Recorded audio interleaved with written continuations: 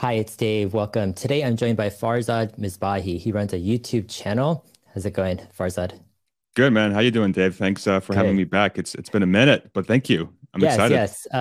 Exciting stuff. Farzad covers Tesla. He is an ex-Tesla employee, now a full-time YouTuber, and interviewing some great guests and wanted to have him on my show to talk about the latest in Twitter, Tesla world, Elon Musk, lots and lots of drama. We'll go ahead and share kind of our thoughts, our thinking, but also, open up for some questions or just some ideas for people to think about. So Farzad, how has the past few weeks been with all this drama with Twitter and Tesla and Elon Musk? What drama? What are you talking about, Dave? It's been nothing. It's been completely silent. It's been whoa, what a different phase of the company's trajectory, huh? It's been very, very unique. Yeah, I think there are some similarities if I think back to my investing time.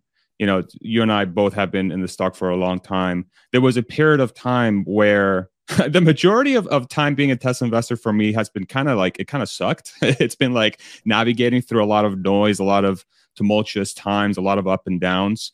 So it's almost like we're back to the mean of that sort of I guess dynamic, but it's a brand new dynamic. It's one where the company is now very profitable, but it's much larger and its leader. It's very much in the public eye constantly. He bought Twitter. yeah, He's very free and open about sharing his opinion, and we can have a whole debate on that. There's just so many things going on. So it's a very different dynamic, and especially in a bear market that we're in now, with a lot of recession talk and the macroeconomic environment. There's just so many different things that it's I think influencing not just the stock, but the perception. And yeah. you put all those things on top of each other. It's added this brand new dimension to the I don't know, to where we are right now as investors and fans of the company, and fans of Yeah. Elon Musk. And yeah, it's just weird. What's how are you perceiving it?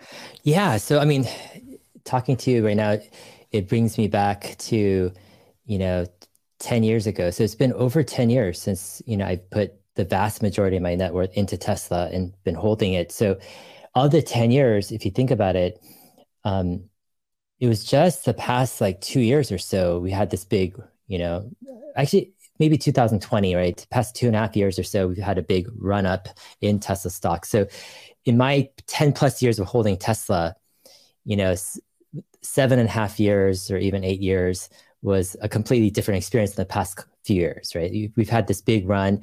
Um, it almost felt like Tesla could do no wrong. Elon could do no wrong. Um, Everything was, kind of optimistic. And now we're hit with kind of a speed bump a bit. We have, this Twitter drama. We have the same Elon, but a different type of Elon. He's Mm. venturing into more of a political, social field, and that's causing a lot of discomfort. And it does remind me a little bit about, some other times of some patches of rough patches in Tesla's history, 2000, maybe 18 or so. But this is, yeah, it's a different, I guess, stage of Tesla's history. Tesla's a mega cap company. Elon is now the richest person in the world. So, Second yeah, richest. yeah, actually the second. Yeah. Shout out Renault. Yeah. So, but I think having kind of a 10-year thing to fall back on, it doesn't really, it makes me where I feel not too emotional this time around. Um, it's yeah, things will get better. Tesla will do fine over time, and ultimately, I think the whole idea that the product leads the company, meaning how good is Tesla's product, how much will they have a competitive advantage over its competitors over time? Will that competitive advantage grow or not? Are they expanding into new markets? How large are those markets? Those fundamental questions are actually quite strong right now still. Tesla has good answers to that. And even with Elon's kind of the noise around Twitter and stuff, it doesn't change, I think, the fundamental long-term story of Tesla. And I think that's why, I go through this noise and drama. And yeah, I don't know. I have a pretty, I'm pretty calm and just, collected during these times. But yeah, I understand that those who have more of a shorter kind of history with Tesla, it can be the vast majority of their holding time can be the big ups and big downs and lots of drama. And that is, yeah, that could be very, very stressful, I think. Yeah. For sure. Yeah, that's what I've been sort of hearing now that I've been able to have this platform, and sort of, the DMs come in, the comments come in, and of course, I try my best to sort of try and help folks, navigate through the time, or at least help them analyze the situation a little bit better. I can totally see how this time it's can be super, super stressful. And I try my best to empathize with it, because could there be things that could be done, say, from an Elon standpoint or a Tesla standpoint, to try and just make the waters less rocky and just less intense? One could argue, yes, I really do think so. But to your point, I think that the fundamental story of the company has strengthened. It's operating from a position of strength. 21 billion in cash, probably 23, 24 by the end of this quarter. Basically, no debt. Governments pumping all kinds of incentives, especially in the U.S. with the IRA next year. And you think about, outside of the Twitter noise that's happening mostly in the United States, the rest of the world, I don't think a lot of this noise really applies to, but there's still that sort of that variable that says, is the best noise no noise, right? If we go back to sort of Elon Musk's way of thinking about first principles, and the best process is no process, the best part is no part, the best noise is no noise, right? So I think the recent Twitter stuff, him taking over Twitter, and him, I'll very openly say that I do think a lot of the latest rhetoric on Twitter from him is divisive. It doesn't matter if I agree or not. Mm-hmm. I think there is a different sort of dynamic that has opened up with him being more open, either if it's his beliefs or he thinks it's some sort of way of trying to capture the different side of the aisle for whatever reason. It's some of the commentary is alienating the other side that doesn't really agree with what he says. Whereas before, to me, it felt like the messaging was more humanitarian, more human, right? We're going to advance the world of sustainable transport. We're going to advance the world towards sustainable energy generation. I love humanity. I'm doing this for humanity. But now it's like, prosecute Fauci. It's like, okay, even though if it's joking or not, it's very, I can totally see how that can create a very different dynamic. So what I'm trying my best to do is like, okay, let's assume that is truly a nugget that's driving, say, a brand damage for the company, or people are going to cancel their orders, or people are not going to buy a Tesla in the future. I'm taking those things as an investor, and what I try to do is, okay, let me try to test out that thesis, right? So I talk to random people when I'm walking around, and I live in Austin, right, like the Austin area. So my sampling bias is there's definitely some bias there, but I try my best to see, okay, what are people saying? Are people really following this thing? And by and large, my findings is that a lot of people just don't have the time to follow the story that closely. And when you ping them on the product, they're like, yeah, no, I heard it's really cool. I heard it's the safest car that can drive itself. Oh, would you ever buy one? Yeah, probably. I'd definitely be a part of my consideration. And so what I'm starting to find out, this is my research. Please don't take me as gospel. But what I'm seeing, and I encourage everybody to do a similar level of research if you really want to research from this investing thesis, is that I think people that can afford to have how their morals operate and how they think of their worldview, like their worldview and how they think about a specific topic, if they can afford to put that in front of a cost-benefit analysis of living their life, then I think the latest rhetoric from Elon could impact the population, like that population to purchase the product. But it seems like that percentage of the population is quite small. And then you flip it to the other side, and then you have new people that are being attracted to the story because of that divisive rhetoric, right? That maybe perhaps they never followed the story before. Mm-hmm. So this is the kind of stuff I'm finding out as I'm waiting this recent time. But I don't know, are you doing anything from your end? How are you viewing this thing? I mean, okay, so lots of different angles. Sorry. You bring up you bring up the angle of like brand damage, right? And is kind of Elon's Twitter involvement, his stance on political issues, is it hurting Tesla's brand, which can be hurting the company if it does? I think it's an interesting question because I think on one hand, you could make this argument, oh yeah, Elon's turning off a small percent on maybe the extreme left side, but then he's like gaining some extreme right side, or just, I would say extreme, but just on both sides of the aisle. Maybe he's, you know, ostracizing some, but also, you know, winning over some. And maybe that equals out. Like maybe that's like the argument. But I think there's something to consider, though. It's like the question is, why did the poll, in a way, backfire for Elon, right? The stepping down as CEO. I say that backfire in a sense that I don't think he was planning on stepping down as CEO, or else he wouldn't have, you know, spent all this time the past, you know, month or two to be CEO. So I think the poll was unexpectedly, it had unexpected results for Elon. And so we have to ask that question, like, why did the poll turn against Elon? And the question is, could Elon be, and could Tesla bulls and people who see it more optimistically, can they be underestimating the company, the brand damage to Tesla even, right? If they're underestimating the general public reaction. Sure. I think there is an argument to be made that Twitter, in a sense, like, you know, the former Reddit CEO, founder, Alexis Ohanian, he was saying, you know, to be a CEO of a social media company is kind of, you need to be head of state and also head of business. And the head of state is this kind of very nuanced, you know, you have to say the right thing and appease the right people. And then you also have to do business. I think with Twitter, it's like Elon's got the business side. He's got the tech side, the innovation. He's proven it over and over. He knows what he's doing, right? He's going to revamp the whole product on the innovation side.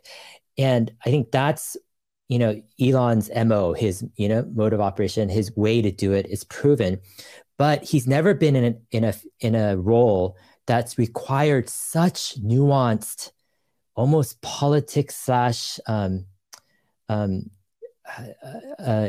it's a different role it's a different approach completely. Yeah, a CEO of a social media, or it's almost like a nation, right? Twitter is like almost many nations put together.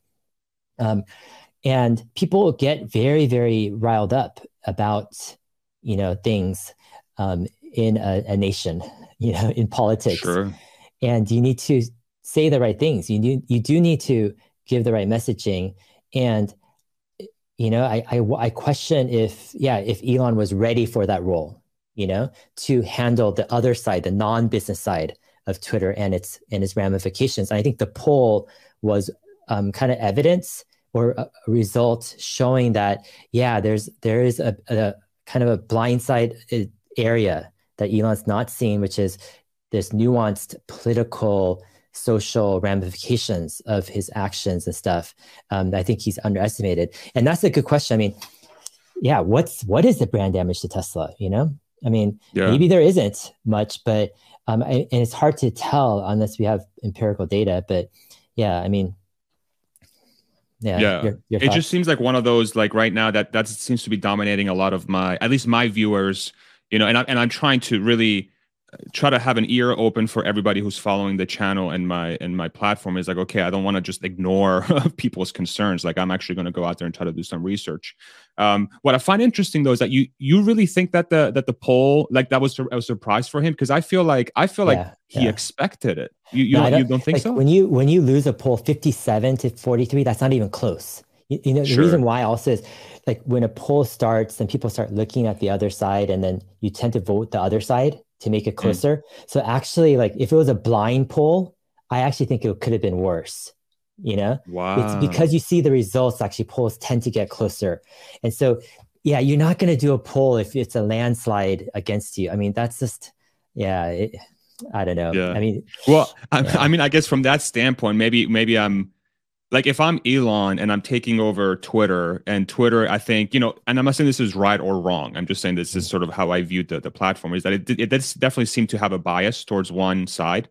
And then from the second you take over the platform, you are dropping rhetoric that is against that side. Are you really surprised that you're going to lose the poll? So that's where I'm coming from. Yeah. But if it was really like, maybe I guess that's how Elon, his brain works, I guess, is like, well, maybe he's reasoning, well, folks are going to set the emotional stuff aside, and they'll be able to see that, hey, this is more existential than just how you feel or what your worldview is, that we really need to get rid of this, quote unquote, woke mind virus, or whatever, you want to call that dynamic. And perhaps that's where his surprise, and that's maybe there is a gap in his ability to judge people's emotions and where people land on a moral spectrum and on a spectrum of worldviews and how they view how people live their life and how they view the world. So it's just fascinating. It's so fascinating to watch. I'm gonna take the other side as a hypothetical type of thing and pose it to you. It's like, what? Okay, a few kind of more questioning things. What is this so-called woke mind virus? I'm saying that a little bit sarcastically for a second. For sure. Yeah. What is this woke mind virus thing that Elon is so focused on that he makes it more important than Tesla, right? And why doesn't he define it more clearly, right? And why doesn't he lay out a clear, actionable plan that people can get behind?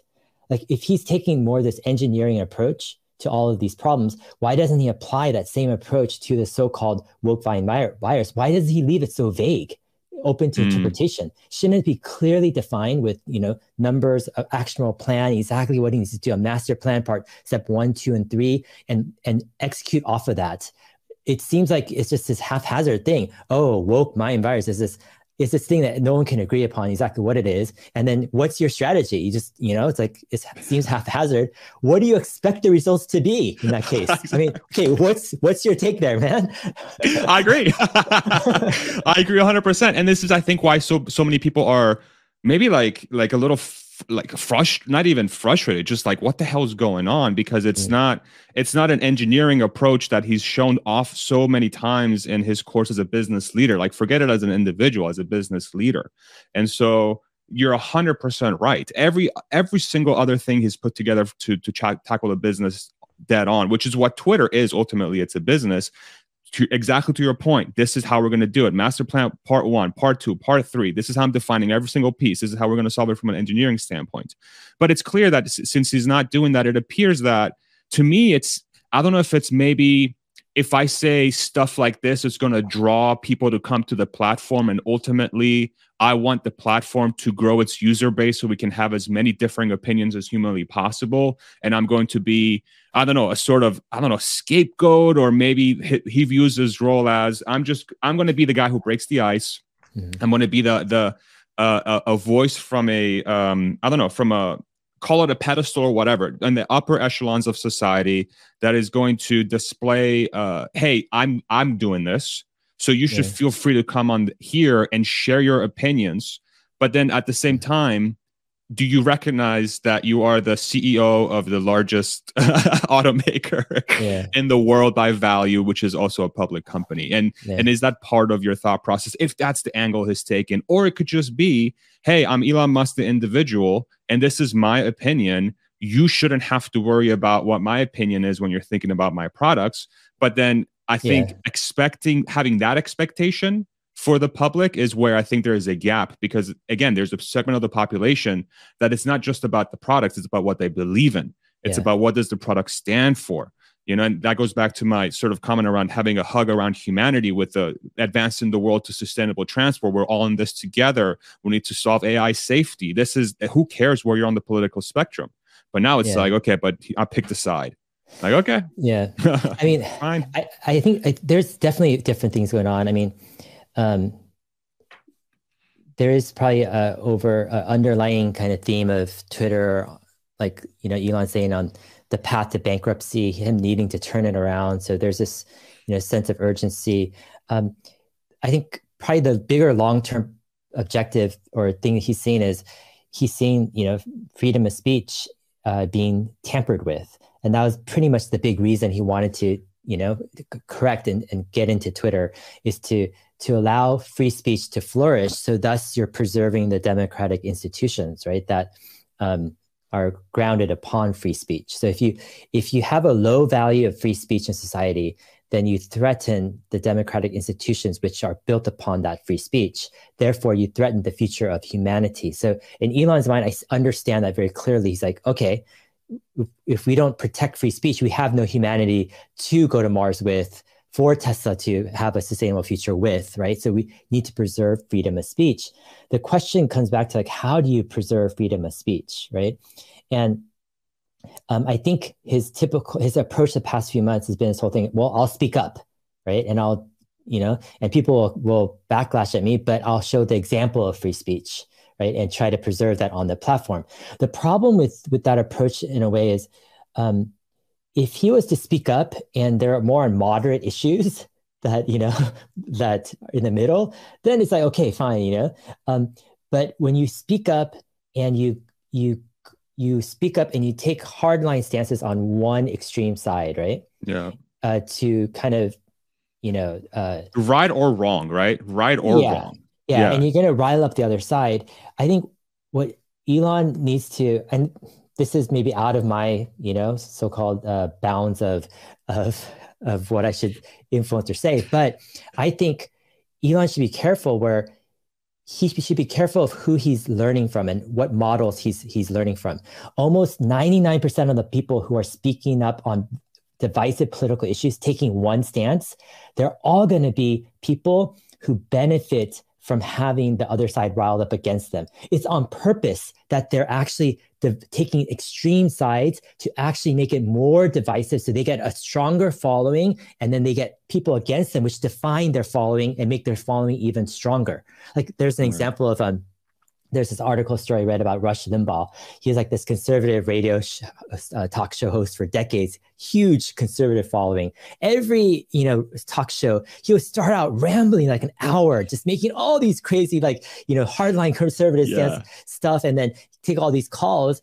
And then there's this article, some guy was saying like, he was with Rush Limbaugh, says, "Oh man, you've run such a successful, talk show. Do you really believe the things that you're saying?" He's like, "No, it's all for the views. It's all for to get more people." I remember this, and it's like, what the heck, right? And that's the thing. You can't be tricked to thinking that, oh, these people really believe, right, in all these extreme views. And the reality is, they all have their own so-called models, business models, where they say certain things that benefit, right, the growing of their followers, and they piss off people, and they like that because that makes more people follow them. And their business model is on divisiveness, right? They want to have large enemies so they can have even more so-called followers.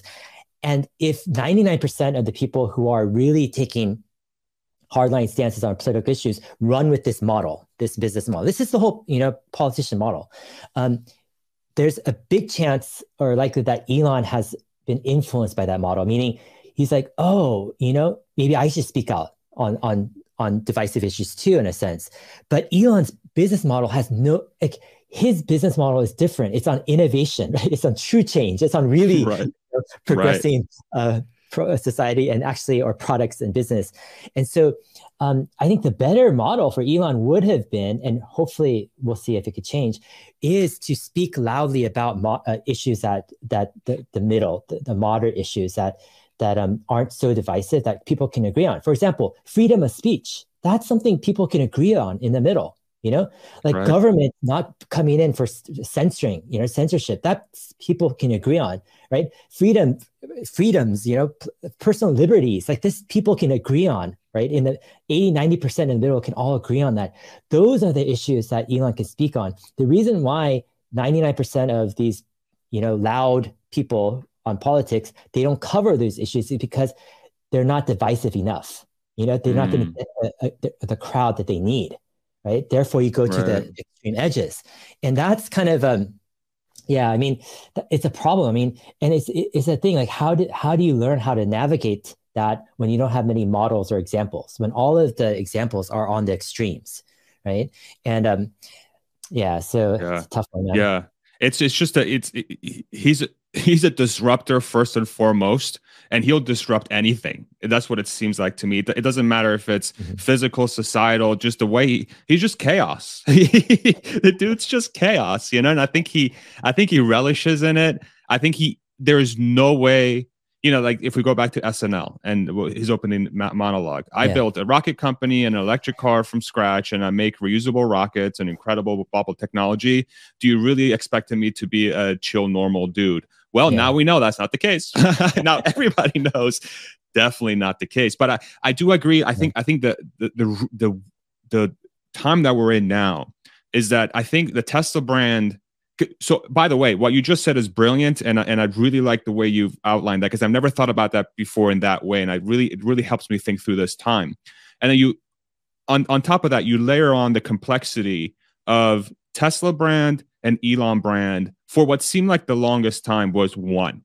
It was one thing. Yeah. And now, I think what we're starting to try to find out, I think, is like, okay, so are these two actually linked up together? Or are they two separate things that can live on their own?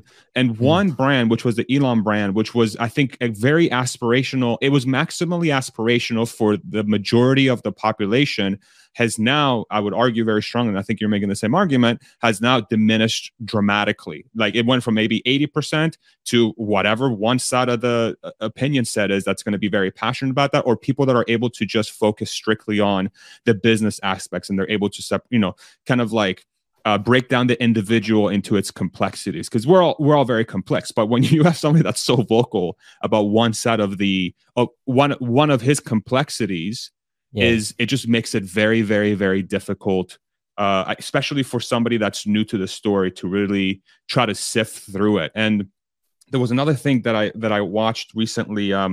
Breaking Points with Crystal and Sagar. Are you familiar with that YouTube channel? So I try to watch it because that's how I keep up with current events and stuff. One of my signals. And then the person on the conservative side of the aisle, so his name's Sagar, he made a comment that said, even today, like I want to say, look at all the cool stuff Elon's building, but it's like, I'm afraid to say, because he's acting like such a, D word, or whatever word you want to use for that, right? He's just not, he's not, it doesn't seem like he's acting in a way that's going to maximize his ability to have the best personal brand possible. But at the same time, like we just talked through here, maybe he just doesn't care. Maybe in his head is like, that's the sacrifice I'll take to get the world to where it needs to be. Yeah, I mean, I've been thinking about the whole SNL intro a lot lately. Every day it kind of pops in my head. And it's not just the thing of, him having Asperger's, and not being a chill guy. But my family has like a lot of kind of, history with Asperger's. So I know it very well. One of the challenges is kind of challenges with awareness of situations and how it impacts people on a nuanced level. It can be very difficult. And I think that's kind of showing a lot in the whole Twitter kind of drama issues, where, here's where I think, here's what I think could happen, but I don't think Elon's the right guy to make it happen, because I think he's challenged with that nuanced kind of awareness of how things impact people on a relational, social level. And what I think the path is, you need to go with the moderate crowd first.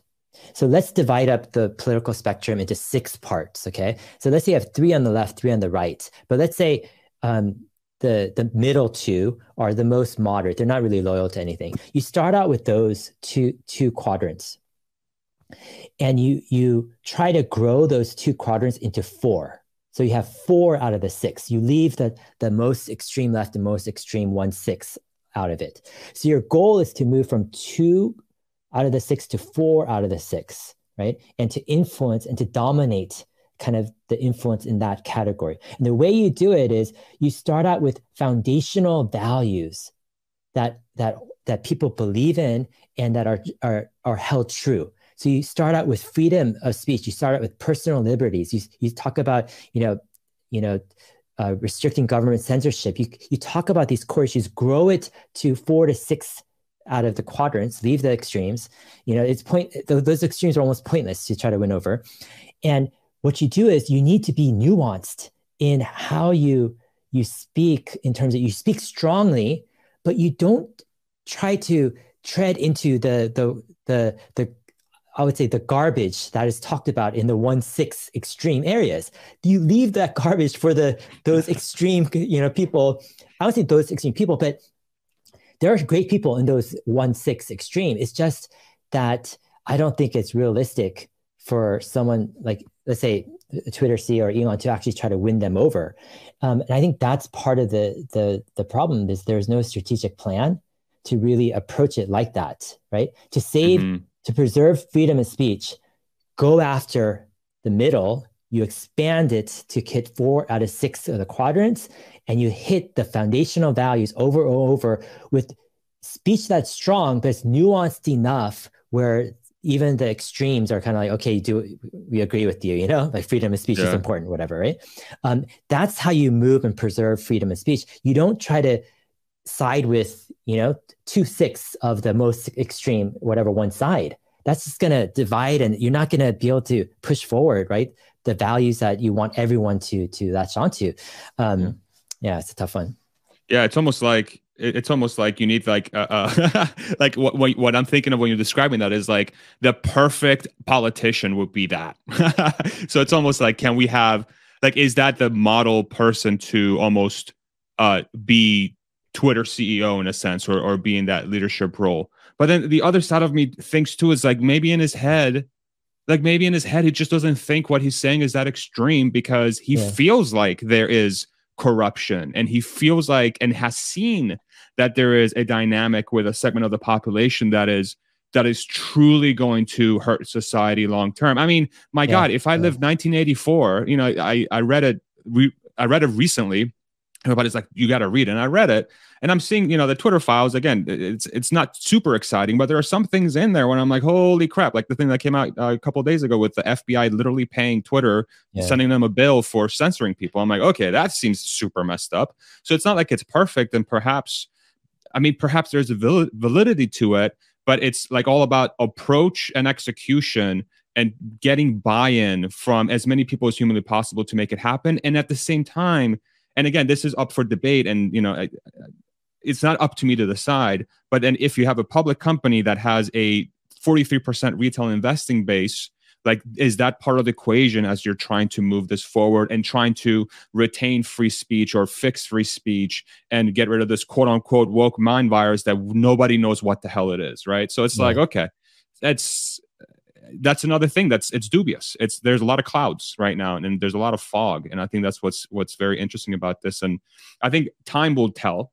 What this whole thing is going to turn out to be. But as sure as hell, looking back to this time, we're going to be like, what the hell happened? Like, what happened? This is crazy. It's crazy what's happening right now. But I think talking through it is the most important thing. And like espousing the morals that Elon's pushing for, freedom of speech, diversity of thought. Like the last thing we should do as a community or an investing base is like ignore that this is confusing and weird and at worst, extremely damaging, right? Yeah. So I think the redeeming thing, or a very noble act that I think Elon did, which I was very impressed, is he did the poll. And he did the poll on a day that I don't think was the best day to run the poll. Did you hear about them Twitter banning Paul Graham that day? Yeah. That was from the policy change they made about the link thing, right? Yeah, about linking out. So Paul Graham, for those who don't know, he's kind of like this legend in Silicon Valley. He started this incubator called Y Combinator, and it's funded thousands of companies like Dropbox and Airbnb and all these. He's basically the father of thousands of startup CEOs. He's like one of the most influential people in tech. And his personality is very, very soft-spoken. It's very, very cautious. And he's very, very thoughtful. And he would never do something that would get him banned off of any platform. He's like the last person because he's just so careful and so meticulous. Sweetheart. Yeah. He's basically like, everyone loves him, right? Like you have hundreds of thousands of startup CEOs who love this guy. He's like one of the godfathers of tech and startup world around the world. And so with Twitter's policy change, they actually banned his account. And I think it could have been by accident, but he said basically, I don't like this policy change. Find me on Mastodon, right? And they banned his account. And all these Dang. people just went crazy, like in the startup land, because not just people, we're talking about like CEOs, like Reddit CEO and all these other CEOs, like big Yeah. investors, like who've been mentored by Paul Graham. And that's just one of many things that happened that day. And then they reversed the policy change. And then Elon gives this poll on that same day that all of this happens, right? He's So, like trying to maximize his chances to like exactly. for this thing to be a yes, get the hell out of Yeah. here. So it's like absolutely probably the worst day for him to give the poll. But I give props to Elon that how many people who you spend $44 billion, or at least, you pony up a big chunk of that yourself. You're held liable for that, um, and you're working your butt off, all day to turn around this company, but yet you have the sense of mind and the value where you understand that you could be wrong, number one, and number two, that you will actually um, uh, kind of step down, and you Yeah. have enough loose hands that if you give it to the people you give it to something, to someone, right, to make that decision over you, right? Not many Yeah. people, given the opportunity to not have those things, like most people would say, forget it, I'm just going to do my own thing. But Elon has a sense of mind, this value where he understands that, yeah, he could be wrong, and he's willing to let it all go if he has to, if that's the best Yeah. thing to do. So to have that, I mean, that's remarkable. I give props to Elon. I don't think there's any CEO that would do it like Elon, what he did. And Yeah. in that sense, I think that this could be the turning point actually for Twitter, for any impact, negative toward Tesla, et cetera, where, yeah, I think Elon has a good chance of finding a great CEO who can navigate the nuanced kind of, stuff that Twitter requires, but also handle the engineering. Elon still has impact and influence over the company as this primary principal owner. So I think he'll get it done at Twitter. And I think this will be a great lesson for Elon. He could work his, still be active in whatever ways he wants to, but as not the CEO of Twitter, it's less of an impact, the statements he makes, right? And he Right. might feel less urgent, less like compelled to tweet all this stuff out because he's no longer CEO of Twitter, someone else is in charge. So he could Yeah. be more chill. So yeah, I think it's actually positive news that not necessarily the poll results, but that Elon had the sense of mind to make the poll Yeah. and to have a quick pivot and to put someone else in charge and see what happens, right? As long as Yeah, it so follows through. As long as it follows through, and then yeah, yeah. there's continued open humility, right? And I think that's I agree with you 100%. That humility aspect is going to be extremely important for him. But if I think back to the arc of Tesla, so what are two other times where I saw Elon pivot and show humility? Model X, right? He came out as like, yeah, this was kind of a hubris experiment. We're really sorry. We'll get better from here. And then the other one was the Model 3 ramp. Yep, we freaking fluffer bot and we were just dumb and we're really sorry. It almost bankrupted the company, but we're going to figure it Mhm. out, right? So those were two, but these were business. These were business. This was a humility from a business standpoint as a business leader to the Yeah, investing base, to the customer, to the employees, right? This is different. This is it needs to be a show of humility from, okay, my messaging as a human is I understand how it can be divisive. And of course, I am entitled to my own opinions, but perhaps I should have handled it differently. But then, of course, you're going to have a percentage of population, and this is where I'm conflicted. They're going to be like, "But what if he's right? But what if he's right? But what if he's right? He's a problem solver. What if he saw this and this in the long term is going to fix it? What yeah, if I'm thinking about it incorrectly?" And I'm like, you know what? He has shown a great sort of ability to go 20 years into the future or 10 years into the future and figure out what needs to get solved now to get there. And so maybe we're blind to it, but part of me says, boy, like I would have done it very differently. yeah. But I'm not Actually, Elon Musk either, right? yeah. I mean, I would actually disagree in some ways, Okay. where I don't think Elon needs more humility. Actually, Okay. um, yeah. And the reason why I say that is because um, one of the strengths of Elon is he strongly believes what he believes in. And you need that confidence, like that this this is going to happen. I believe in it. He has a way of doing things that he believes in, and I like that.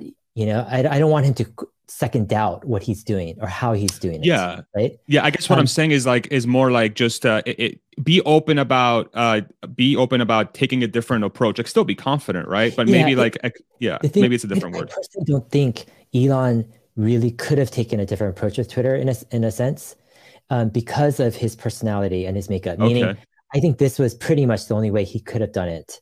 I see what you're saying. He's Elon. You can't really change a person that fast dramatically. I see what you're saying. He's going to do what he's going to do. This is how Elon Musk does things, right? And you can't tell him do it differently, because that would be telling him not to do what Elon does. I mean, there's a scope of what he can do. Sure, he can adjust a little bit within those guardrails, but you can't tell him to do something outside the guardrails it's not possible for him to do, because he doesn't believe in it. He's not confident in it, right? So he's doing what he believes in, and sure, there's slight adjustments, but I don't think it's the adjustments I don't think he could have done things that much different. I see what you're saying. Yeah, I see what you're saying. So it's more like just finish your route, get to the end. Well, actually, the awesome thing, the humility comes when you're like, I could be wrong. Vote me out if I'm wrong.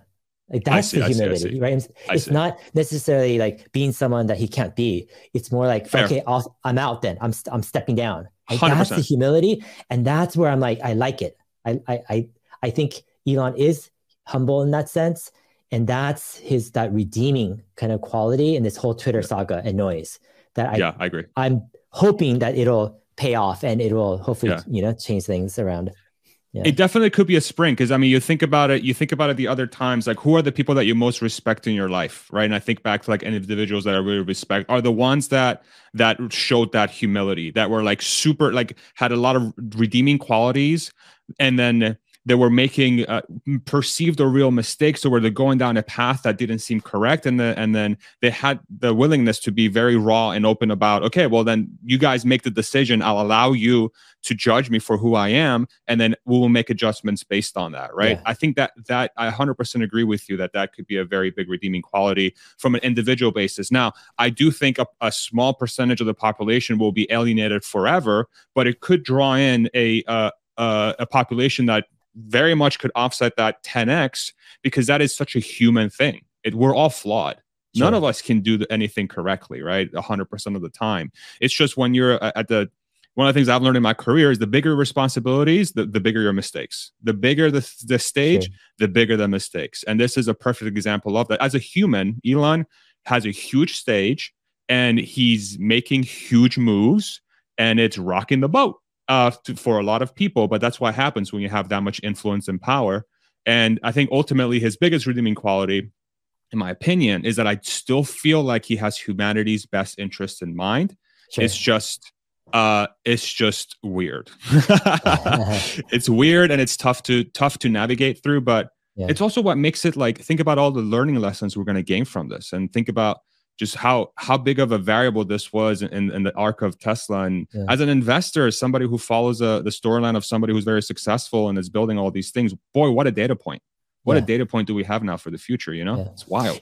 Another kind of interesting thing to think about is one of Elon Musk's strengths is his quick decision-making ability, where he makes quick decisions. Like, he'll get the info, and what would take like days and weeks for another person to decide, or they'll have committee meetings and all this stuff, Elon will make the call, knowing that he could be wrong, but he's probably right. And if he's wrong, there's still opportunity and chance to correct it. It's not the end of the world. Right? 100%. It's better to move quicker and make occasional mistakes than to be slow and then kill yourself, right? By the slowness. Yeah, and exactly. He's done this with thousands and thousands of decisions, right? On a daily basis, basically, with Tesla and SpaceX. It works with innovation and engineering and running the companies in that culture. And I think, when you move it to Twitter, he operates this. He's not going to change. Like, he's going to make quick decisions. Sometimes he's going to be wrong, but he's counting on the times he's wrong where he could pivot and change. But I think where Twitter was challenging is you had the business tech side, but you had this state of nation politics type of nuanced social side. And that, like, you could tell him, oh, no, be more cautious or more careful, considerate of these people or this point of view. But Elon's whole mentality is quick and fast, fix it later if it goes wrong. You can't move slow. So personally, I don't even think like it's necessarily like Elon wasn't open-minded to hear from people around him. I just don't think that that's Elon's way of doing things. He wants people to give him data, right? And things so he can make a quick decision. And then if it's wrong, he'll make a better decision, right? And so in that sense, like I personally, like some people are like, oh, Elon could have done better by making more considerate tweets, by listening to people more or whatever. I don't see it, man. I mean, Elon's Elon. His strengths are his strengths. Let him be. Let him do what he does. And yeah, when he's wrong, and he's proven to have the sense of mind to bring it to a poll on Twitter of all things, right? And to be replaced, right? And interesting stuff. No, for sure. Yeah, it's it's just crazy. It's crazy. It's crazy stuff.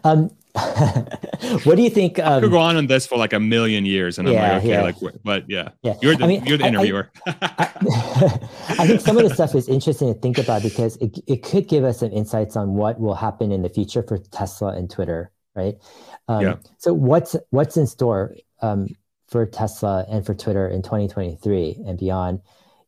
Does Elon get tangled into a Twitter mess and drama even more? Even not as CEO, does he still get, does he still make all these political tweets? Does he still cause so-called, undetermined, let's say, brand damage to Tesla? Does the stock still be impacted through his actions? I mean, what's your take kind of like on those questions there? Yeah, that's a phenomenal question. So the way I think about it is like, okay, so a lot of the noise, like Elon is dominating the political sphere right now, but we're gearing up for an election in the United States. And I wonder how much of this is, posturing and positioning for that election in a way. I have no idea if there's maybe, because he has openly had meetings with Republican politicians and stuff. I know, like he said, DeSantis, his pick would be DeSantis. So maybe this is like him, I don't know, in his head posturing. Who knows what it is? But if we go into the future, I think that there's the political machine is going to start ramping up, and it's going to be interesting to see how, if Elon decides to be vocal about picking sides or being part of that, or if that, Trump is running, all these other people are running, the mainstream media is going to have a lot of things to pull from.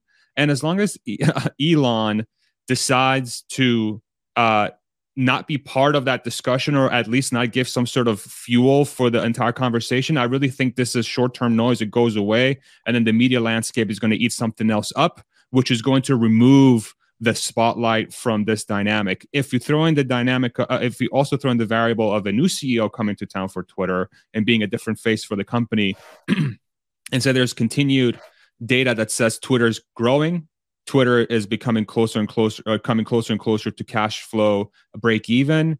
New feature sets are drawing more and more content creators. There's the platform is getting better. The divisiveness is kind of dying down a little bit. I think those are all positives, and that could set the stage for Twitter becoming a shining example of Elon's business capability, right? Like, hey, like the dude knows how to build businesses ultimately. And this is proof of concept.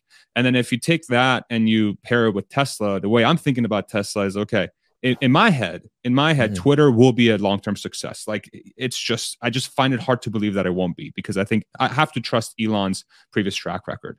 And so within that context, if Twitter's going to continue growing, then theoretically Tesla, well, let's put Tesla completely separately. We have the IRA kicking in January. We have, from all signs, it seems like we're going into some sort of recession or crazy economic time into the next year.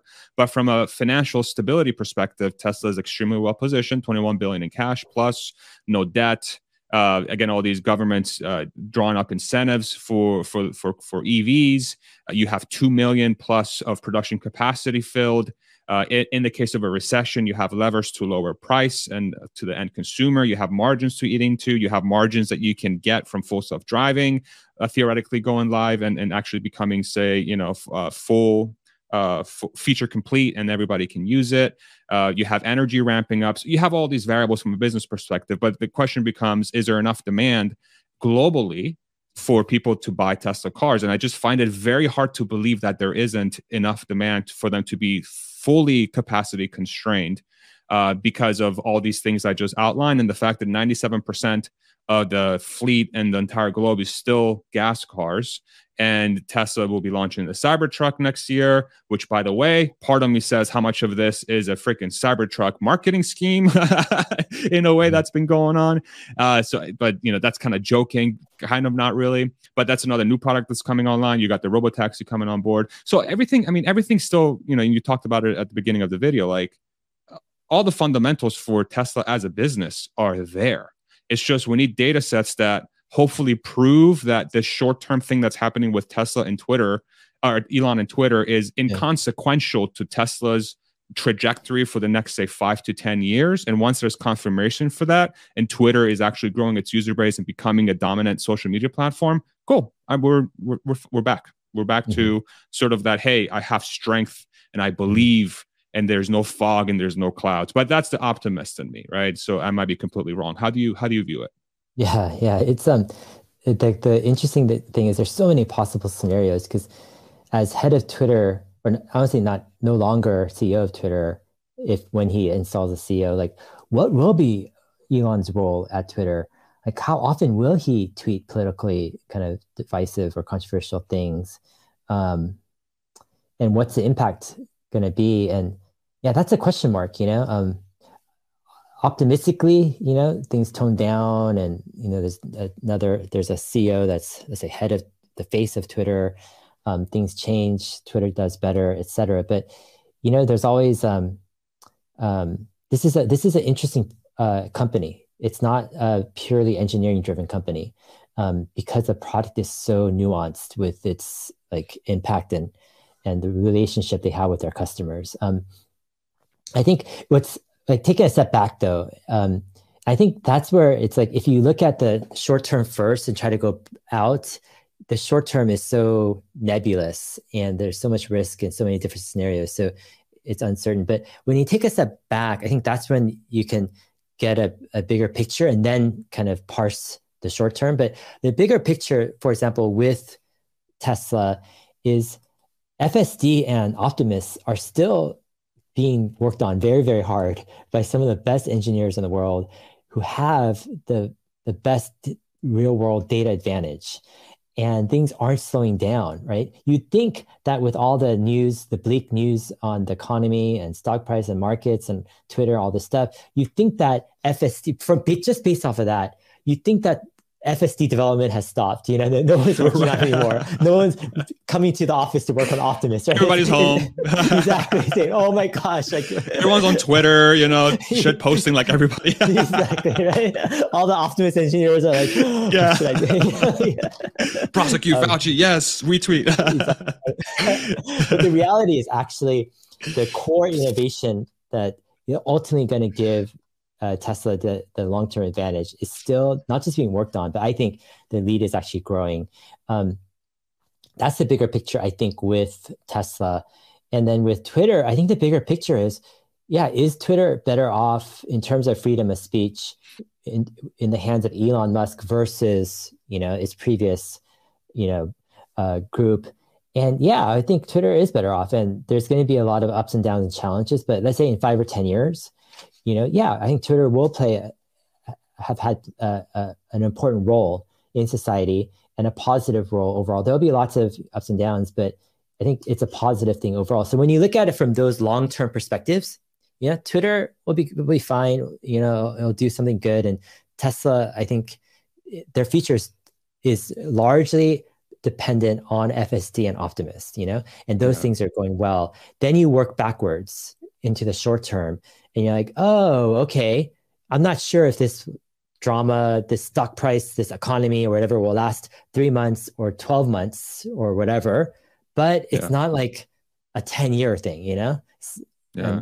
If you look back at if you look at the 10-year stories, it's much more optimistic. So that's what I keep on coming back to. It's like, and I think it's hard for a lot of people to be in two different um, ways of thinking. It's kind of like you have glasses, and the glasses are only tuned to one way. Like it either corrects your farsightedness or your nearsightedness. It's like, and it's hard to find the right type of glasses where you can seamlessly like go back and forth, right? The different views, a long-term and a short-term view. And sometimes I think the short-term events are so triggering and emotionally triggering, especially when it deals with drama, politics, finance, all this, your money, your assets, so triggering that sometimes we lose the long-term view as well. But not to discount the importance of a short-term view, because that can change the long-term view too. So we need to be cognizant, and because you can't just look at the long-term only, because how do you know it hasn't changed? How do you know the short-term stuff is so significant and so meaningful that it's actually radically changed the outlook of the long-term issues, right? So you actually do need to have both of you. You need to be intimately tuned in to the short-term and the long-term.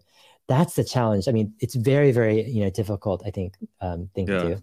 Yeah. It's very uncomfortable. I mean, disruption is extremely uncomfortable. This is a disruption to our investing thesis. It's uncomfortable, but that's what disruptions are. The other thing too is like, you think about Tesla's overall arc.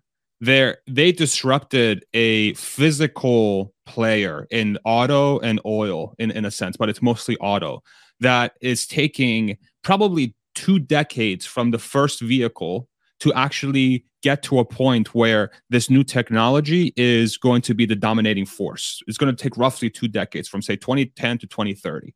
But Twitter is disrupting your mind. It's disrupting your eyes. It's not physical. It's very like ethereal. It's abstract, but that can change like that. That can change like that. And I think that's what's very fascinating about this Twitter story too, is that it's very much in the same ilk as Tesla versus legacy auto, but it's Twitter versus mainstream media. And I think that's a variable in there that's very interesting to observe this whole thing through. And if I'm drawing a parallel as an investor, I'm like, okay, I can see how those two things are sort of in the same ilk. It's just, this is a very, I can sit down and look at a balance sheet of Ford, GM, Tesla. I can read the Innovator's Dilemma. I can read your mega threads on Tesla Motors Club. But I got, what the hell do I look at for this thing now? Like, do I have to look at the history of politics, of the history of social media? It's like brand new. What the hell am I? It's like it all feels so new, and I'd love to hear your perspective from that. Like, what are some of the things you're drawing from? And I know you mentioned something earlier in the interview, but where are you drawing some data points to try to navigate through this weird time? Yeah, it's okay. So I mean, it's an interesting point. I think what you're kind of getting at is there's a multidisciplinary aspect of Twitter's business that is different than Tesla's or SpaceX's business. Meaning, Tesla and SpaceX, there is a multidisciplinary aspect where, for example, the design and user experience and everything needs to be appealing on the humanities side, but it's largely driven by technology and engineering innovation. On That's Twitter, it's much more, there's a social phenomenon happening, psychology. There's psychology, there's politics. And I think part of the hidden thing that I think most people might disagree with me, but I think that it's the thing that also is one of the keys to understanding it, is the spirituality and of what's going on. And what I mean by those words is, when you have such divisive, controversial, important topics like politics, so there are certain things people are willing to die for, right? It's not a lot of things, but when you go into the realms of politics and religion and love, right, you're getting into areas that people are willing to die for. This is different, and the reason why they're willing to die for it is not 100% just a logical thing. It goes into deeper, a deeper paradigm, and it goes into the very essence of what constitutes meaning and identity and spirituality, and it goes into a lot of philosophical questions, and that drives a lot of social needs and social interactions, and it drives different things of flows of politics and religion. And this is what societies have been struggling with, have been challenged with, and have been dealing with ever since the inception of people and societies. Like this stuff has always been with us. And you could study it for years and decades and read thousands of books on, these deeper issues and how they impacted society, relationships, discourse, all this stuff, and government too. And it's very, very it's a very fascinating thing that I think typically people in technology and from the science realm, typically they underestimate and they're not exposed to this other realm of the humanity side, which ultimately, if you go deep enough, it all goes down into, politics, religion, spirituality, meaning of life, different philosophical. It's basically philosophy. Existential, just like truly existential at an individual level. Exactly. If you have physics on one end, you have philosophy on the other hand. Physics people will laugh at philosophy, saying it's too vague. There's no answers. It's just people doing gibberish, right? Philosophy on one end will look at the physicist, right, saying you don't think deep enough. You have no meaning because you're not even like asking the bigger questions that thousands of years of the greatest minds have asked, right? And so you think that they're incompatible, but yet I think actually it's two sides of the same river. It's two sides of the same coin. We need both sides, but that's part of, the thing is it's hard to hold two things together, two apparent contradictory approaches and paradigms in the same mind, right? And that's where Twitter is very challenging because it's not just a tech problem.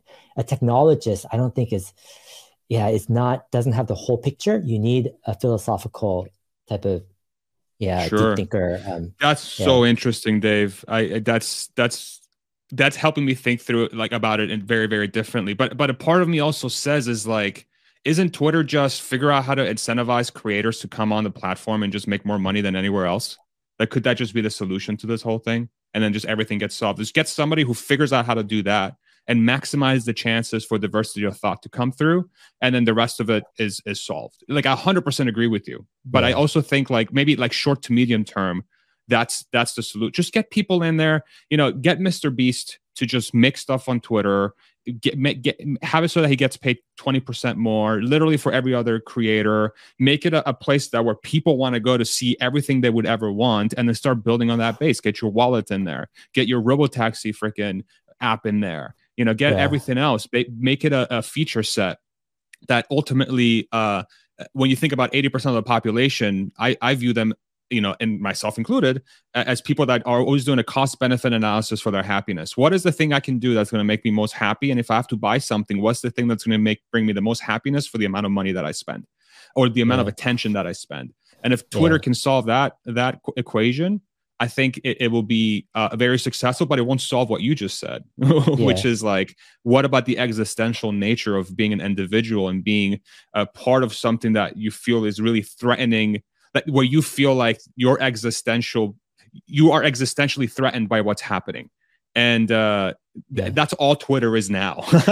It's just that. It doesn't have anything else going for it. So maybe if it has other things going for it. I mean, it's interesting ideas here. So you can look at Twitter as either primarily it's a broadcast medium, right? So you have people who are creating content, whether it's a tweet or something else, tweeting that out and people just consuming that. That's a proven business model. It works across the board.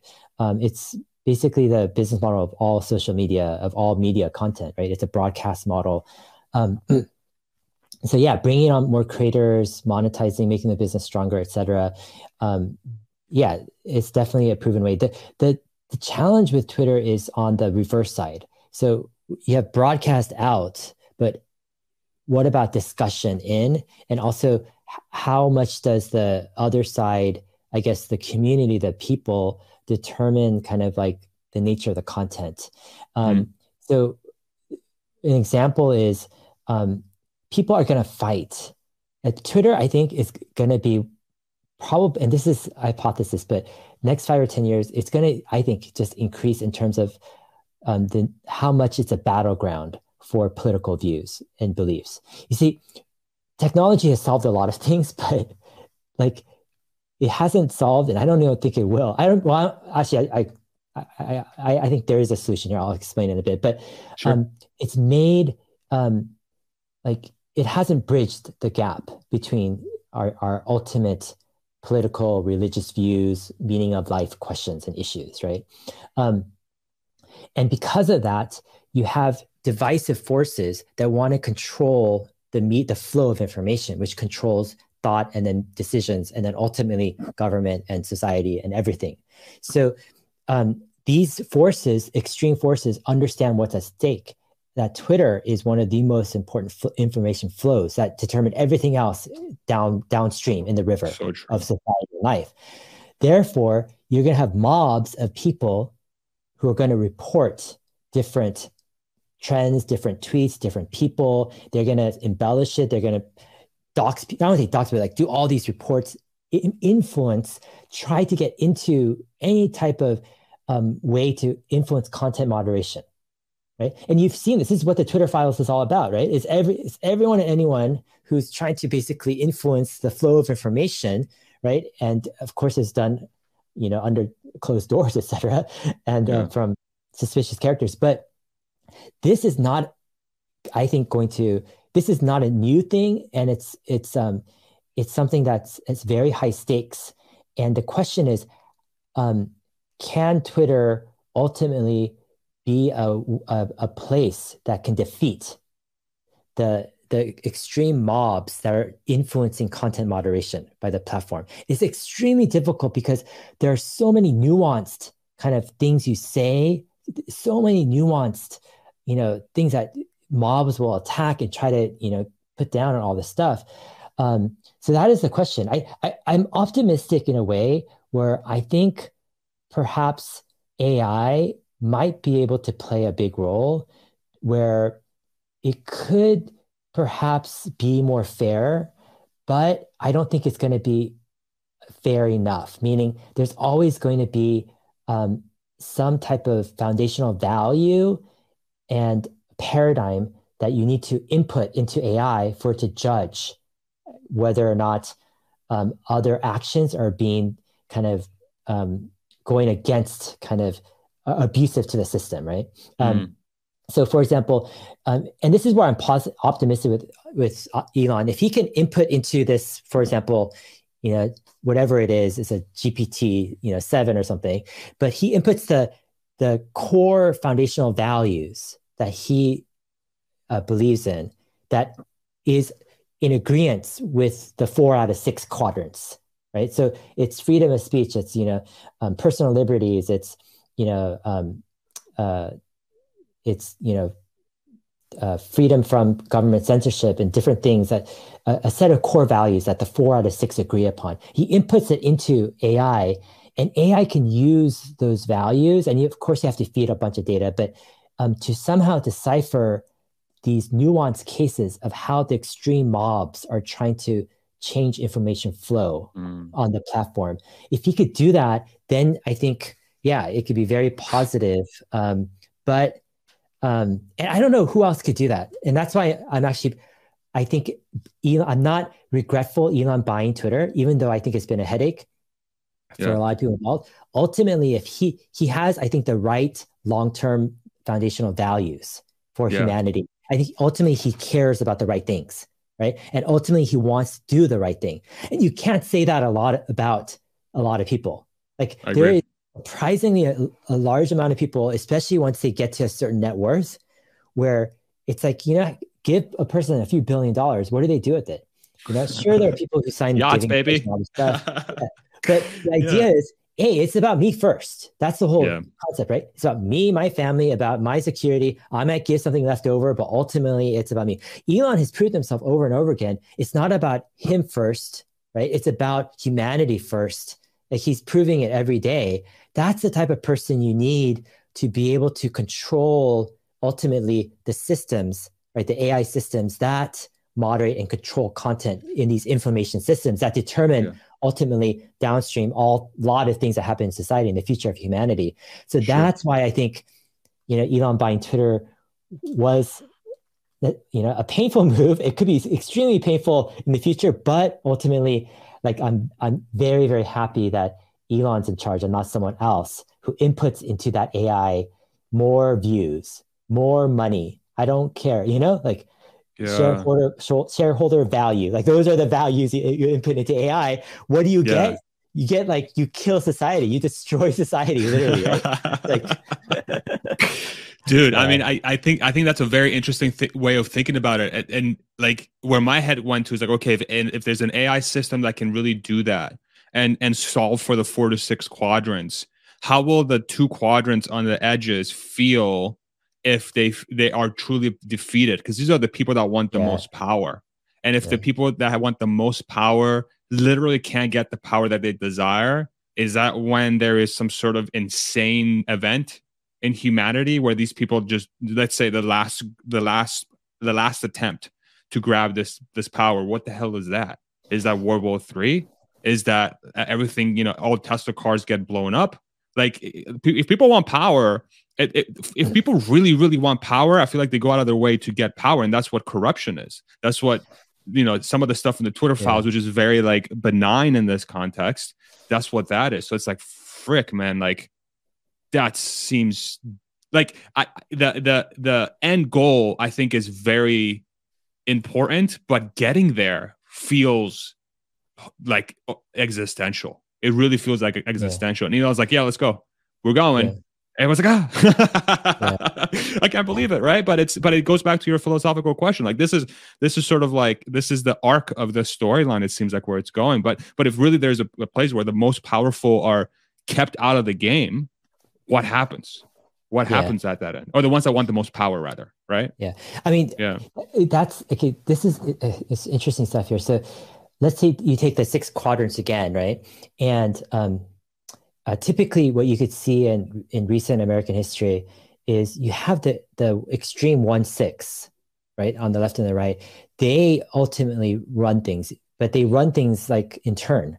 So, one side, basically captures two more quadrants closest to them and a tiny bit into maybe another quadrant, but they get enough where they win, and then they run things for 4 or 8 years or whatever. And then, like, you know, the other side runs this anti-campaign and gets their quadrants slightly over and then takes over. And so ultimately you have this ping pong battle every 10 years or whatever, where you have the 1/6 extremes running things. And the people on the 1/6 extremes, the masterminds who are crafting the strategies and the values, it's questionable at best, like their intents. And I think sure they could say they have noble intents, but it's, I think, misguided. And ultimately, the idea is not to make society whole and to do the right thing, like that makes sides. I mean, it's something that's been, I guess, plaguing American society, and it's many other societies. But this is where, you know, ping-ponging control from the one extreme to another, while society just goes down the drain. You Mm, know, and this is mm, why I think a lot of people have a negative view toward the future. If you give a poll of young people, like what percent of people do you think have like are pessimistic versus optimistic? You have more young people say they're pessimistic. It's because how can you be optimistic when you have these extremes in society running society to the ground, right? And they're not doing common sense things. Like the middle, they want common sense progress. They want society, like common sense issues solved, progress in society moving forward, right? Not the mm. government moving things backward. But can the government even make a decision? Like, think about it. It's like there's like stalemate until, like, once one Yeah. one extreme just takes over more control, right? And they do stuff, and it's just It's a ridiculous. So disaster. Yeah. ultimately, how long will society survive with that type of ping pong, extremes running society to the ground?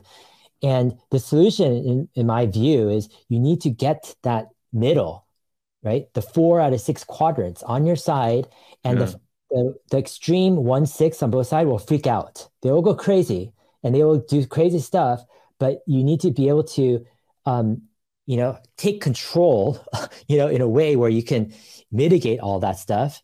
And, but the thing is, nobody in society is really having any traction toward that value or toward that vision, you know? Yeah. That's the problem. And I think Twitter and Elon, there's a slight chance, even though right now I think he might be getting sucked in too much into one side, with some of the narratives coming up.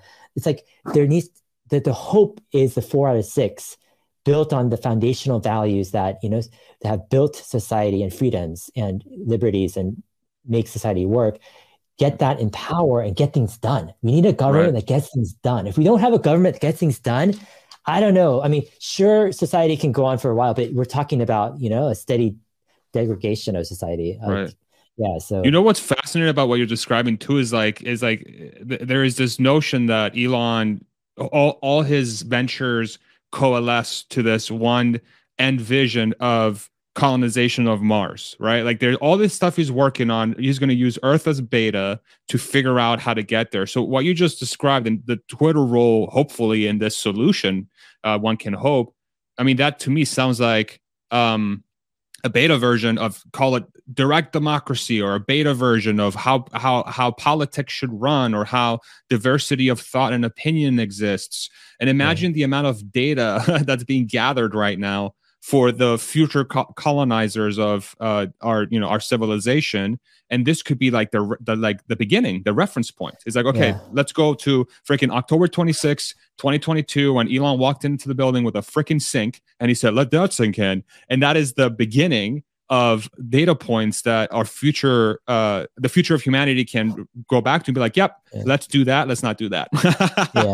And then take it from there. It's just like, but again, it fits into Elon's approach. It's like, it's existential. It's very, very important, but it's very hard to process because of just, again, like you said, it seems one-sided. It seems one-sided. It doesn't have that hug around humanity that says, dude, this is for all of us, instead of one party. Yeah, I mean, my concern with things going forward is that that rather than having a clear strategy to go in the middle and to expand the middle, and then to so important to bring out the foundational values of democracy, rather than that, things get sidetracked with Elon and Twitter, where it takes too much of one side. And the concern is that, I wonder if, Elon has such a strong engineering background and experience. It's not just political experience that's needed, but again, I think it's deeper on the philosophical, society, like sociological. There's a very nuanced anthropological side that I don't think that's very challenging for Elon's personality, to be top 0.1% in ability in order to pull something like this off, to really know what is the middle? That's another question. What is the middle nowadays? Like people are so confused. It's like, it's like crazy, right? And so it's like political discernment to say, okay, this guy's telling me this, all these people are telling me all these things, but it's not where I'm, where I need to be, right? That discernment, how does Elon get that? That's everyone's middle is so far away, right? Like literally every person's middle is way farther away than they realize because of just this weird conglomeration of humans that we have going on. I think this discussion is making it very, very, very clear to me, like you said about steps forward, like appoint the new head of Twitter and master plan. It's so important. Master plan so that people can see the vision of what this is going to be long term. If it's the everything app, fine, whatever it is, but just define it, bro. Like just tell us what you're working on very clearly, in the same manner as Tesla that inspired such a movement towards these causes, and it maximized the chance of your company to get where it is now. Because without that inspiration, I would argue that Tesla probably wouldn't have made it. They barely made it. And they had an entire investing base and a support group pushing it forward, fighting the FUD and all that stuff.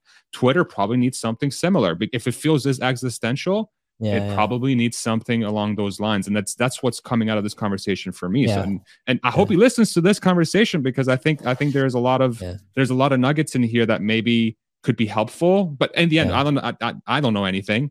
But it's such a fascinating discussion. It's such a fascinating discussion of the times. So weird. I'm excited to look back to this video 5 years from now and Yeah. see like, okay, how many things did we get like completely wrong? And it's like 99%. Yeah. Like, but we'll see. I'm Yeah. curious. I'm Yeah. curious to see how Yeah. this ends up for I sure. think so. One of the issues are, woke mind virus. Like, yeah, I don't know if that's the right. See, here's the thing. Yeah. If you define the problem wrongly, then you're going to get the wrong solution. Like Yes. you need to understand the problem correctly. And like when it's a term that no one can agree on, and like the way I look at it is I understand what Elon is talking about with woke mind virus, and I can articulate it and I can make, a big case, to tackle it as well. But the issue is, I think so-called woke mind virus is one of the things that's coming out of, let's say, one extreme side of society that's having, I think, a negative impact on, I think, core foundational values, which does negatively impact the future of humanity. I agree with that. But it's one of the things, and it's not to the exclusion of some things that are coming out from the other one-sixth extreme, right? So true. And the bigger picture is, what's the solution? It's not just to fight against one, ideology that's coming out of one side and align yourself with the opposite 1/6 extreme, right? Trying to fight that. Right. I don't think that's the solution. I think you need to take a bigger picture and saying, hey, we're having these extreme society led by extreme ideologies that are not helpful, that aren't grounded in the foundational democratic values that we hold dear and true to our society. Right. And they are undermining the progress of society. And actually, it's detrimental to the future of society. Here's the way we tackle it, right? We're going to, rebuild the moderate on foundational values, restore progress in government, in society, right? And make the future optimistic. That's how we're going to do it. And here are the steps 1, 2, and 3, right, of this master plan. Let's go for it, right? That's the vision. It's not let's gang up on this one, particular ideology on this side. And if you're going to do that approach, man, you're just going to, I don't know, that's recipe for... It's a recipe for disaster. Yeah, for some crazy stuff. 100%. So you're running for Twitter CEO then, is what you're telling me? It's like a crazy job. Like my wife asked me, it's like, after seeing Lex Friedman's discussion with Elon, where Elon's like, hey, do you want to give all your, your net worth into Twitter, right? And I was telling my wife is, I don't think Lex has like a fortune, and the reason is he's young. He's only been doing podcasts, stuff. It's only been the past few years that his podcast has been doing well.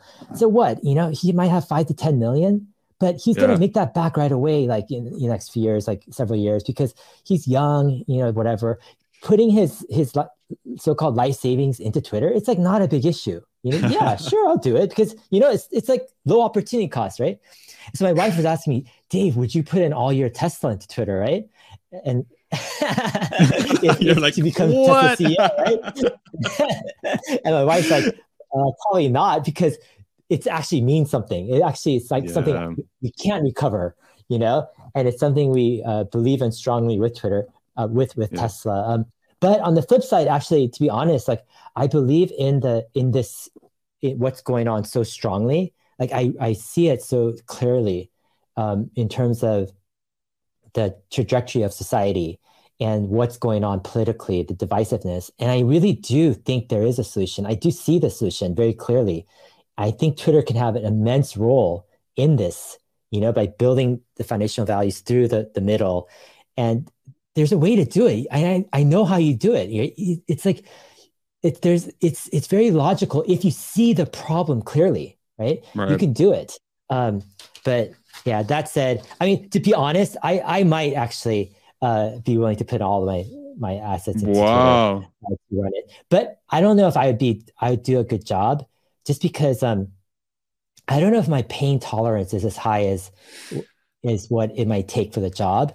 I still have young kids. I want to see them. It's like, like I have a value for sanity in my life. Kiss your life goodbye, bro. Completely. Yeah, all this stuff. Like, you're talking about, you have to really, give it all. Like you really have to sacrifice everything, like everything. Uh, and Elon's going to demand everything. You sacrifice everything Yeah. too. Who do you think it's So going to be if you were to guess? um, I don't know. I mean, it's going to be someone I think who first and foremost has been proven to like either has been successful running a tech company and has impressed Elon. Um, because Elon's saying, "Hey, Twitter's on the path of bankruptcy. Um, this is a huge concern for him, so he needs someone to turn it around. And he's not going to trust someone who doesn't believe that can turn it around, and he doesn't think almost anyone can turn it around. He thinks like it's 1 in a million or 1 in a billion people. I don't know if he knows if he thinks there's a person out there on Earth who could turn it around, right? That's why he's doing it. The second thing is, yeah, someone he trusts. So if it's not someone who has run Twitter, then maybe someone internal, like one of his most trusted folks at Tesla or Twitter or at SpaceX, who he completely trusts and knows they execute super well. Either that, yeah, I don't know. Either if it's not one of those two people and it's someone outsider that someone tests out, it might be a short-lived CEO period. Because I don't know if they can meet the expectations Elon has. You know what's interesting? Yeah. You were talking about the AI angle. What about like someone like Karpathy? Yeah, Karpathy doesn't like management.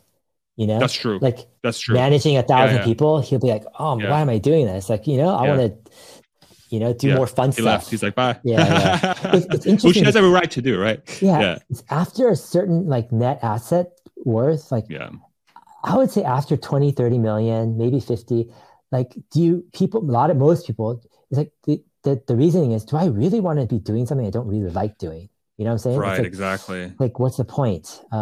That's how most people think. And that's why it's hard to find someone who's been successful at starting a company, who has enough assets to try to go back into the trenches, they're asking like, why should I do this? But if they understand society where it's headed, and they believe that Twitter can have a big impact, an existential impact on humanity, that should be enough, I mean, so hopefully Elon can find the right person for it. And there's got to be a lot of passion, right? It's that passion to really, and it has to come from a place that's raw and pure. And it's really, like you said, that those foundational things that I think Elon has espoused.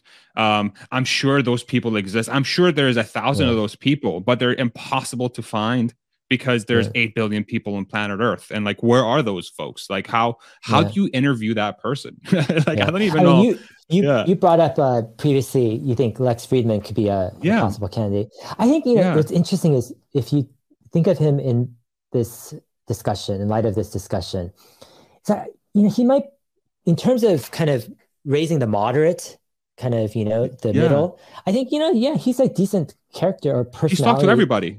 He's talked to everybody. He can go back and forth. And he sees kind of like, the value of the middle. My question mark though is, it's not just being in the middle. You need this conviction that is existential, that we advocate and we get back to our society where these values can dominate and run society in a way where society can be productive or can make progress, right? And so that's the question with Lex is does he have the clear kind of thinking to know the steps, like the bigger master plan steps, right? And then the second question is, he's got to be able to execute. The next CEO has to execute at Elon Musk level, or else Elon is not going to be happy with the performance. And that's another tough one too. I mean, to me, the again, I've never met Lex in person. I just view him from his podcast. But the one thing that seems to me that's painfully clear is that he has humanity's best interests in mind. He has a very pure heart. He does try to listen to every single viewpoint. He doesn't demonize. He's very open to changing his mind. I think that the execution variable to me, and might be a controversial take, that is learned 100%. You can learn how to fire. You can learn how to hire. You can learn how to technical challenges, but you can't teach morality. You can't teach a good heart, and you can't teach just being wired for pain. And for everything that I can see from his, again, this is, my word is worth nothing because I never met the guy, never talked to the guy, but just the way he carries himself and how open he is about, and he is Russian, and Russian people seem to like pain. I've met Russians before. They're just always talking about how much Russia sucks and how hard their life was. I'm like, okay, you guys are built in a freaking furnace, right? So it's like, it seems there is an overlap of soft skills, I'm going to call them, that I think are very complementary to that role. But maybe that's my heart speaking and not my brain speaking, because it's like, yeah, but ultimately Twitter is a business, and doesn't make sense to have a more seasoned person at the head of it to make sure that doesn't go bankrupt. But then the other part of me says, Elon's still the owner. This is what he's good at. Like he's gonna chip in and help. Elon is Elon. No one else is Elon. So for somebody to walk in and not be coached up a little bit by Elon, I think is also maybe part of that we're perhaps not paying attention to or ignoring. But who knows? I've nenever hired anybody at that level, so I'm not even gonna sit here and pretend that I know what I'm talking about. Yeah. So I think there's like, okay.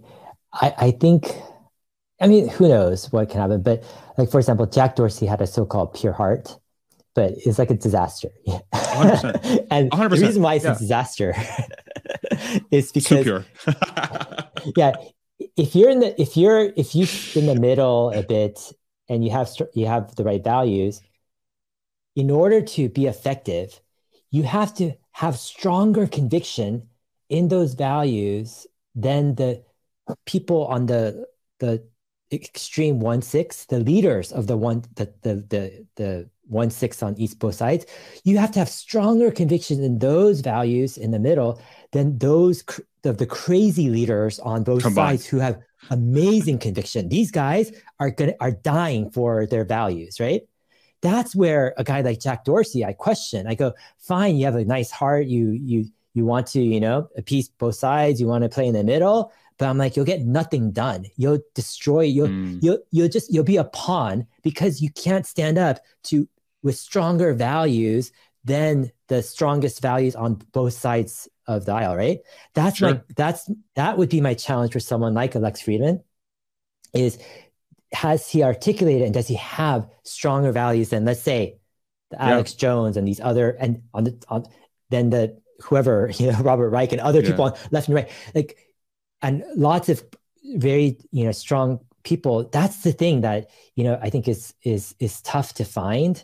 Otherwise, what are you doing? You're just playing around. You're just going to try to appease both sides, and they're just going to use you. Twitter is just going to be a platform used by both sides to try to manipulate public opinion through information flow because it's too existential, right? That's all Twitter is going to be, unless there's a person that comes with stronger values, stronger than both the extremes. So here's the plan. Here's how you do it, in my opinion. Okay. As Twitter CEO, you walk in there and you say, forget policy changes, man. Like it's not the point of the game right now. Push it off. Twitter policy changes, like forget it. That's not the point right now. Like, postpone all that stuff. We're not making policy changes right now, right? Push all that stuff off. And you say, sure, we have a value for free speech. We're going to move slowly toward that goal over time. We're not making drastic policy changes, okay? The order of business, the priority is we're going to focus on creators. We're going to court every single influencer in society and cater to them to provide the best experience possible to reach their audience and be the most effective in society.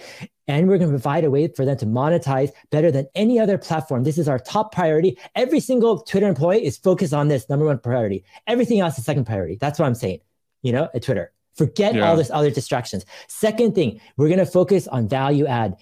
Twitter messaging. We're going to make it into the best messaging platform. It's going to beat out WhatsApp and every Facebook Messenger. And the way we're going to do it, we're going to encrypt end to end.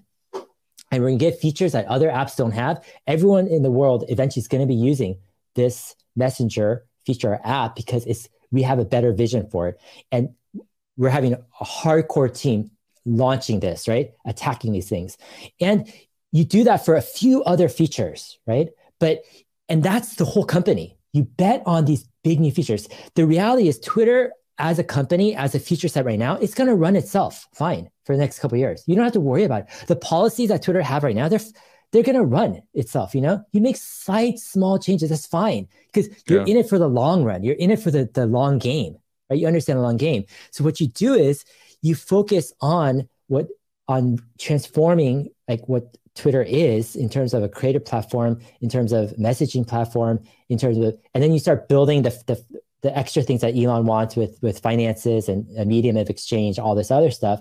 Right.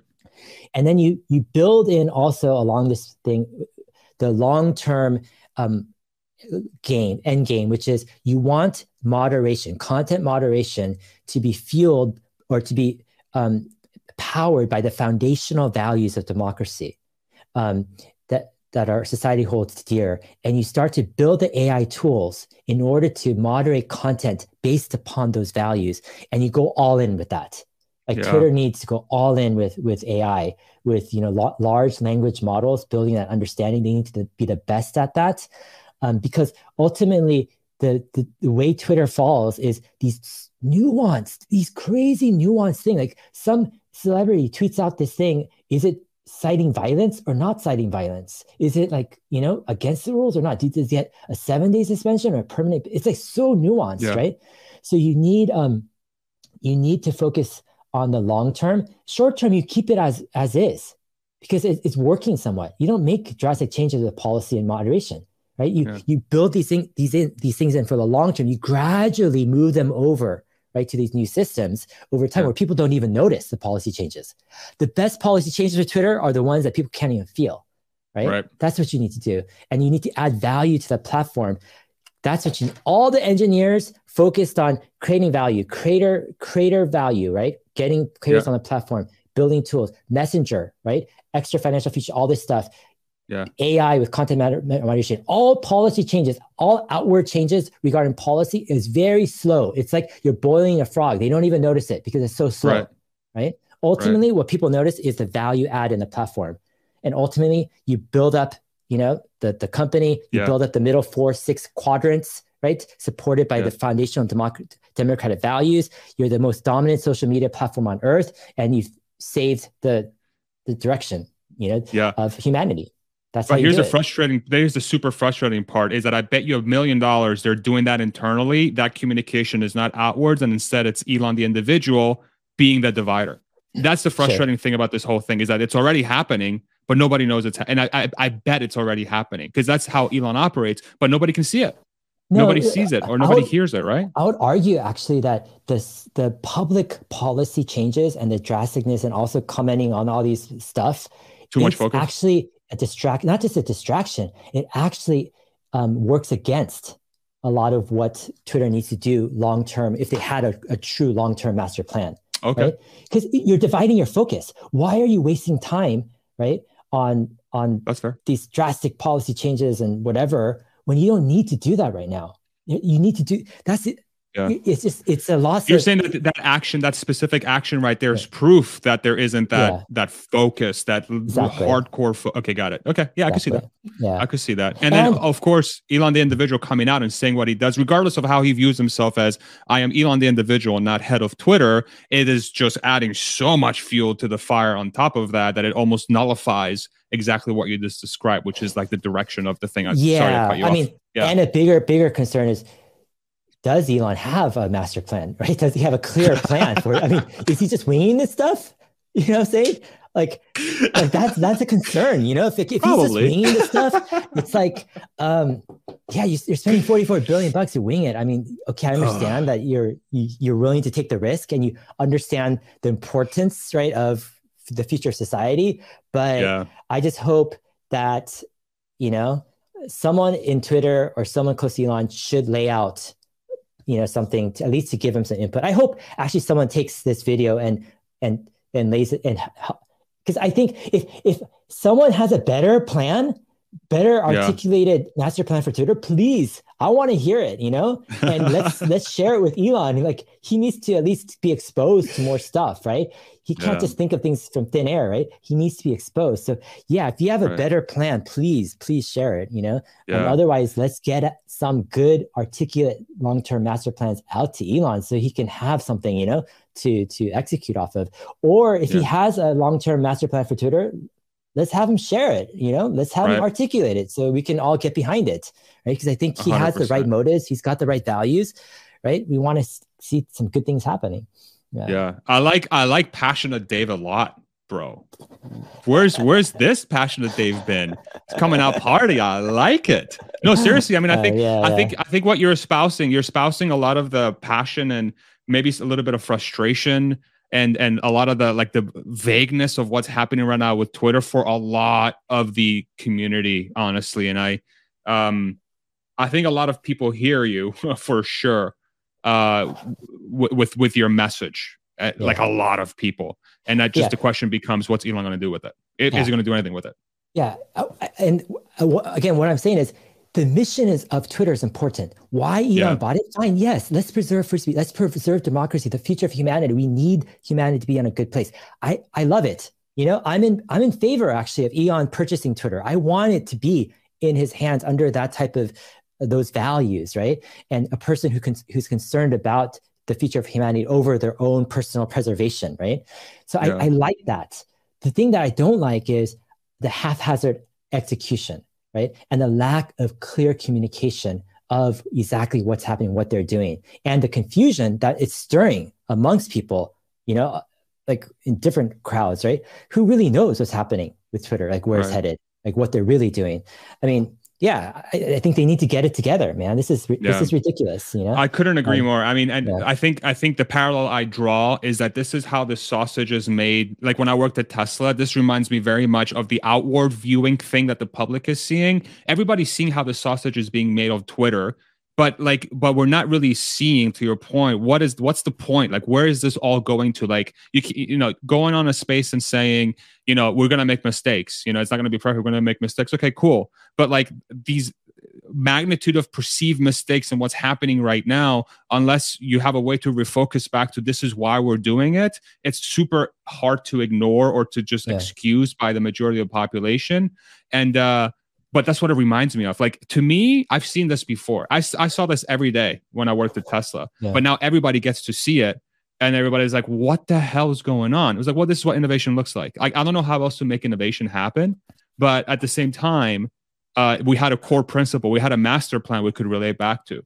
We had leadership that said, hey, this is what we're focused on. This is where we're going to go. And let's make sure that we're going to make mistakes. It's okay to make mistakes. It's okay to look like a dummy from time to time. Let's just push as hard as humanly possible. But when you're doing this for the public, who nobody has signed up, nobody went through the interview process to become a Twitter user. I went through mhm, an interview process to be a Tesla employee, and I was bought into that culture. Now yeah, I don't want to say they're forcing the culture on the public, but they're just yeah, outwardly projecting the culture of how it should be. And people are like, what the hell, bro? I didn't sign up for this. yeah, yeah, I yeah, didn't sign up for it. So yeah. I think that's another dynamic too that's making this very, very difficult. Yeah, I mean, if articulate plan goal was communicated, saying this is here's the problem, here's the way we're going to do it, and here are our next steps.